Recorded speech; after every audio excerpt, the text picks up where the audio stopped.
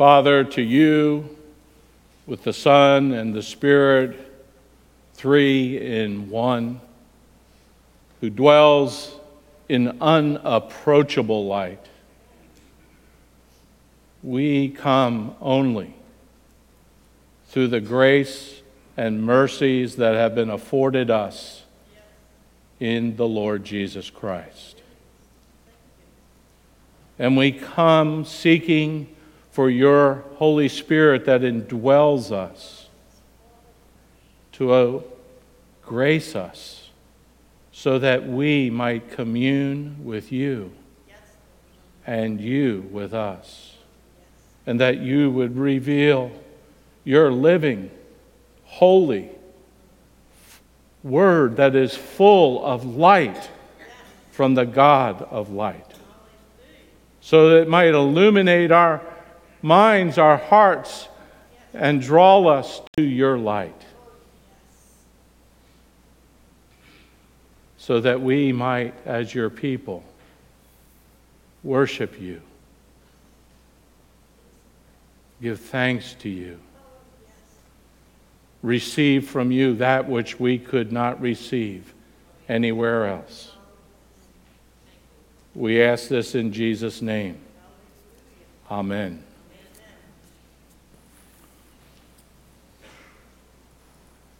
It's good to see you all this morning. I'd like to tell a story about myself. I did some very adventurous things in my youth, some of which could have had a fatal outcome. If I made the wrong move, or if I put my full weight on a ledge for my security, these daring events that I participated in that were somewhat careless, and I might add, were without any training or even any advanced thought, could have ended up in tragedy. Two of these things that were done late in my teen life, when I was full of strength, vitality, and I was out to explore the unknown, to do something that I had never done before, to blaze a new trail, to conquer my fears, to test my mental and my physical strength and stamina. These two unforgettable events were spelunking and climbing cliffs in Pennsylvania. The climbing event was done in the broad daylight. The sunshine was lighting my way as I either climbed up or rappelled down the face of those cliff rocks. The other was crawling and maneuvering in the belly of the earth with only a flashlight that dimly lighted my way through densely dark, uncharted caverns here in Pennsylvania. On both of those occasions, I reached the height as well as the depth of my abilities, which could have ended tragically for me. You may be here today and not be the adventurous type.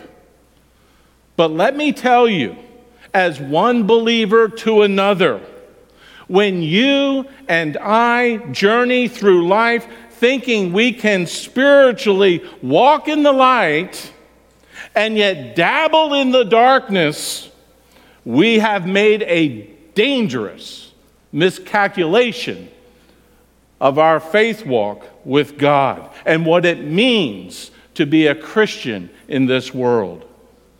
This is a perilous error. It is a spiritual omission about our position in Christ, and it earns deadly wages. in the confusion of the darkness of us committing sins against God. Can there be any fellowship with God while we're fiddling around in the darkness? Are we as believers able to continue to have genuine fellowship with God and be those true witnesses of God in this world if the darkness is not driven away from us? The answer to these questions is crystal clear in the Scriptures. It's even found in the Scriptures we read this morning. God is light, and in Him there is no darkness at all. And as the Apostle John opens this inspired letter, he's there to refute the many pre-Gnostic false teachings that were going around about Jesus Christ, which developed centuries later by Greek philosophers and was classified as a group of people who were Gnostics, known as Gnosticism. And the Gnosticism's points of argument were simply these. Since God is utter goodness and transcends the corrupting evil of the world, then it is impossible for God to have any contact with evil matter in a corrupt world. And the second was like unto it. For since this is so in their minds, how can God take on a human body and suffer in one unto death?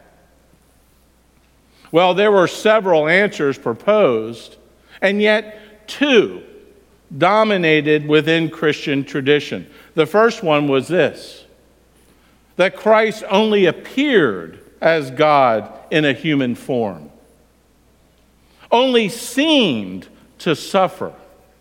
And the second is even like unto it, that the Logos of God rested on the righteous human Jesus, but was withdrawn at the time of his passion. Therefore, salvation was not by the forgiveness of sins granted by God's grace through the redemption of Jesus Christ. No. It was the renewal of ignorance, the removal of that ignorance and a renewal of knowledge by those who were receivers of this new secret knowledge. And through that secret knowledge, they overcome the corruption of the material world.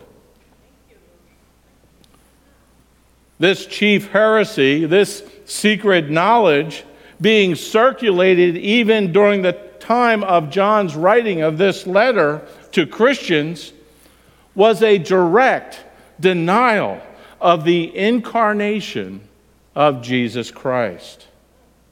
For John's listeners that were getting this letter, the pre-Gnostic thought being levied against these Christians was what was known as docetic in its teaching, that Jesus only appeared as a phantom Christ, which denied, if you will, the reality that Jesus Christ came and had a human body, that he was fully man.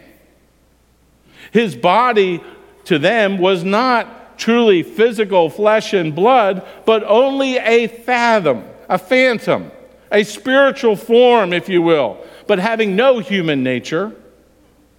And it was not derived at all from the body of the Virgin Mary. They proposed that this must be so. Why? For matter, in all of its forms, is innately evil. But John, in this letter, And in his next, in 2 John, verse 7, warns us about this false teaching.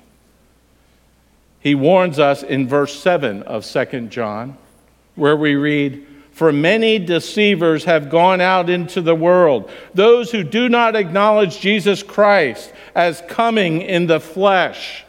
This is the deceiver and the Antichrist." Well, why do we today need to heed John's warning? The answer is clear. It is because there are systematized movements in our culture and in our society and in our world, philosophies that are energized by authorities as well as agencies that are seeking to make us think that God does not exist, to discredit and to malign the truth of God's word, and then to defile and to defy the claims of Christ on sinners. This is why John starts out his letter in verses 1 through 4, emphasizing the fact of the incarnation of the Word of life. This was a common and consistent testimony of not only John, but of all the apostles of the Lord Jesus. And he uses the fact of his experience of being with Jesus through the senses to give testimony of the fact that Jesus Christ was born of the Virgin Mary. He was both God and man. Their personal relationship with Jesus Christ, while he lived among them, proved to provide undeniable evidence that Jesus Christ had come and that he was a human being as well as God.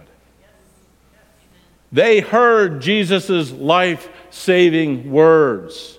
They saw his perfect humanity being lived out in obedience to God's word. They observed his redemptive works on the cross of Calvary and his resurrection from the dead. And they were touched by his love. And as a result, they were transformed by the truth of the gospel in their lives.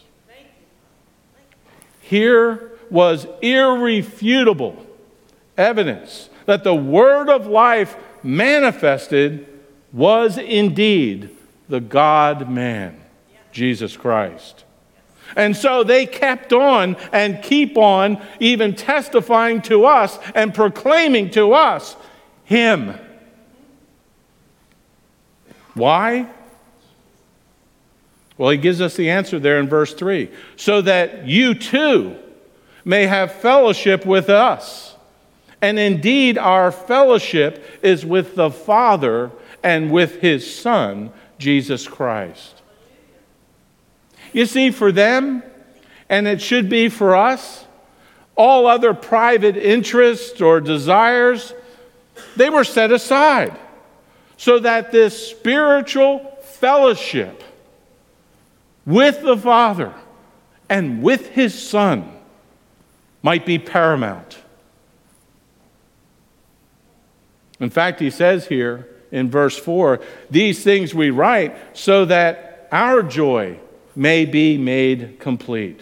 There was joy in testifying and seeing God work through the gospel in the lives of these believers and those who would yet come to faith in Christ. Well, what message was John inspired to write about this fellowship that he wanted others to participate in? Well, we find it in verse 5. "This is the message we have heard from him, And we announce to you, God is light. And in him there is no darkness at all. In other words, though the false teachers may be telling you something differently, we want you to know that God is light. There is no darkness in him. And since God is light, fellowship with God the Father and God the Son must be in the light of God, in the light of God's truth. There's no darkness.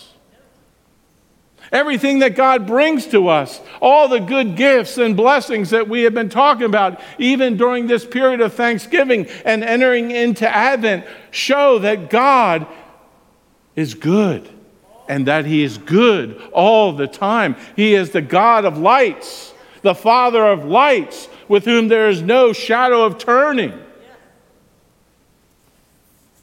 But these false teachers were saying otherwise. And there were 3 errors that were cropping up within the church that John had to deal with, and they're found in our text this morning. The first one is found in verses 6 and 7. And it starts this way.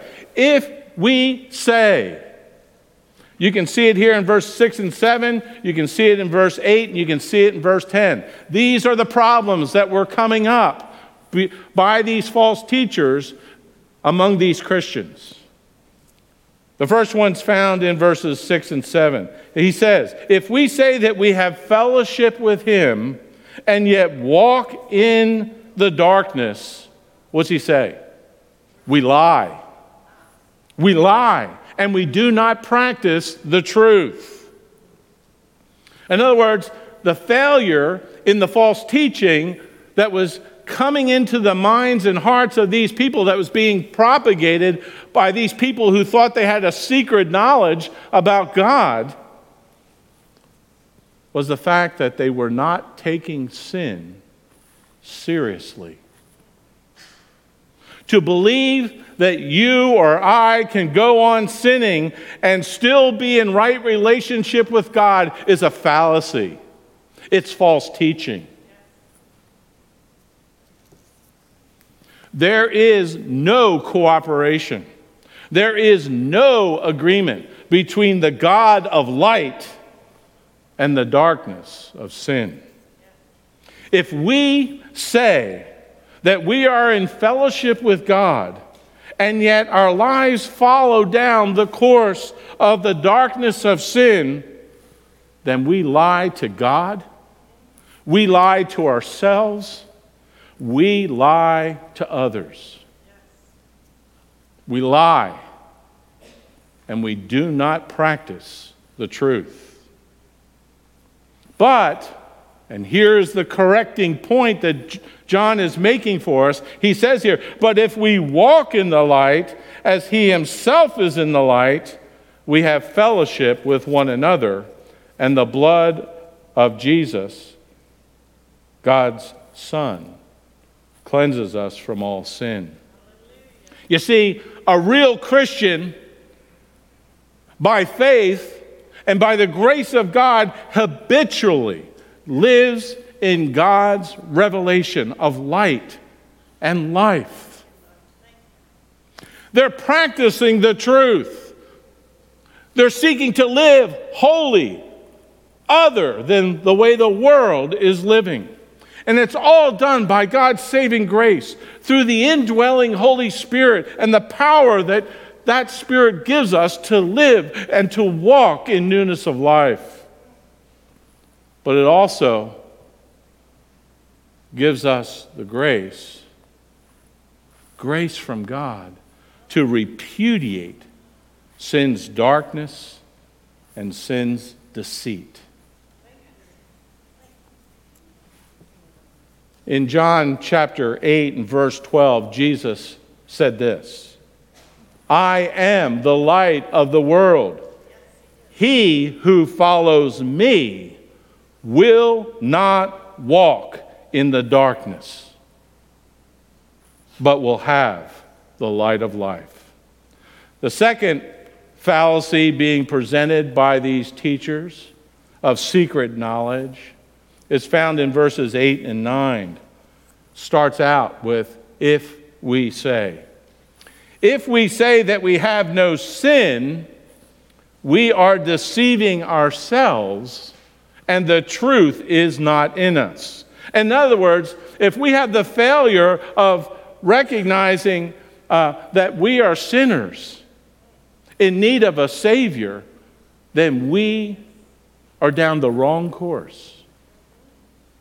It's a failure by saying sin is eliminated. It's not eliminated. It's the idea that I can say that I'm not sinning anymore, and that's not true. As Proverbs pointed out there in chapter 20, verse 9, who can say, I have cleansed my heart, I am pure from my sin? The answer is, no one can.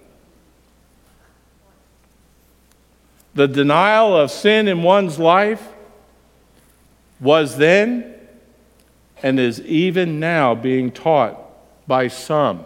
Why? Because they have constructed in their philosophy a dualism that is unscriptural, where they divide the body from the soul or spirit. And this dual sphere of human existence is formed. The soul can be salvaged and saved. The body cannot. And when you come to that conclusion, as they did, they think that they can continue to do immoral acts in the body because it doesn't count. It's not a sin. It's just the reality of living in a body of evil. And it's these false teachers that go on to deny the existence of the sin nature. And they so teach others to believe and do the same. And John is opposing that. This is an error to say that we have no sin. We are, as he says, deceiving ourselves, and the truth of God is not in us. And so anyone being deceived by these false teachings, who believes that they have no sin, has no hope of God's salvation through faith in the Lord Jesus Christ. We see an example of this, do we not, in Matthew chapter 19? Turn with me there. Matthew chapter 19. It'll be very familiar once you see it. Matthew chapter 19, verses 16 through 22. This is the story of the rich young ruler, where he approaches the Lord Jesus and he says to him, "Good teacher, what must I do to inherit the eternal life?" And Jesus says to him, "What do the commandments say?" And he goes on and he gives a list, the lower list of the commandments. And the young man says to him, "All these things I have kept. What am I still lacking?" And Jesus says to him, verse 21, "If you wish to be complete, go and sell your possessions and give to the poor, and you will have treasure in heaven. And come, follow me." But notice the young man's reaction in verse 22. "But when the young man heard this statement, he went away grieving, for he was one who owned much property."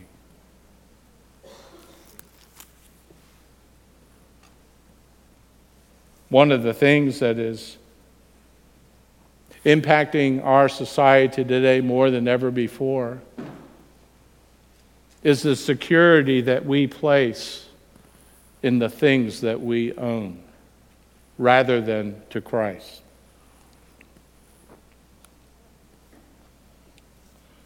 But for the real Christian, he admits and knows that he's a sinner. And therefore, he comes to God confessing his sins And we read in this passage in verse 9 that if we confess our sins, He is faithful and righteous to forgive us of our sins and to cleanse us from all unrighteousness. In other words, we come to God, who already knows that we are sinners, and we come confessing to God the very definitions of the sin that He has laid out in His Word that we have done. And we come to Him not only to confess, but to forsake those sins that show up in our attitudes or our behaviors before God and others, just as He commanded us. And we humbly seek and ask God to forgive us of our sins and to cleanse us from them. The third erroneous teaching being done by these false teachers that impacted the church is found in verse 10. Start it again. If we say that we have not sinned, we make Him a liar and His word is not in us. To even think, living in this world, that we have not sinned, it's got to be a delusion or utter ignorance. We have all sinned, and God declares that all men are sinners and under God's judgment. There is none righteous, no, not one. They're all have sinned and fallen short of God's glory. Therefore, to claim that we have not sinned makes God a liar.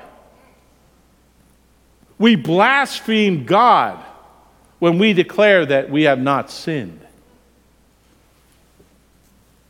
But the other point of it, too, is this: His word is not in us.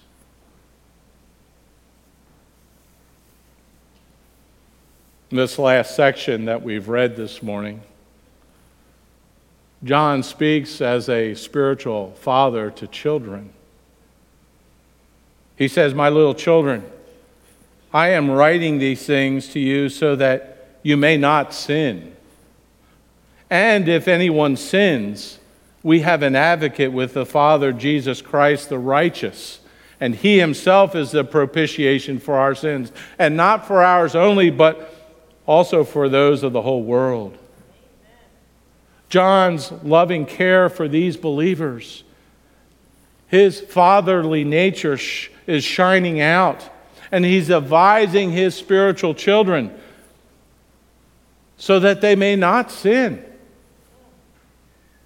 But in doing so, he also wants them to know and understand and be assured of that if they do sin, they have an advocate with the Father, Jesus Christ the righteous.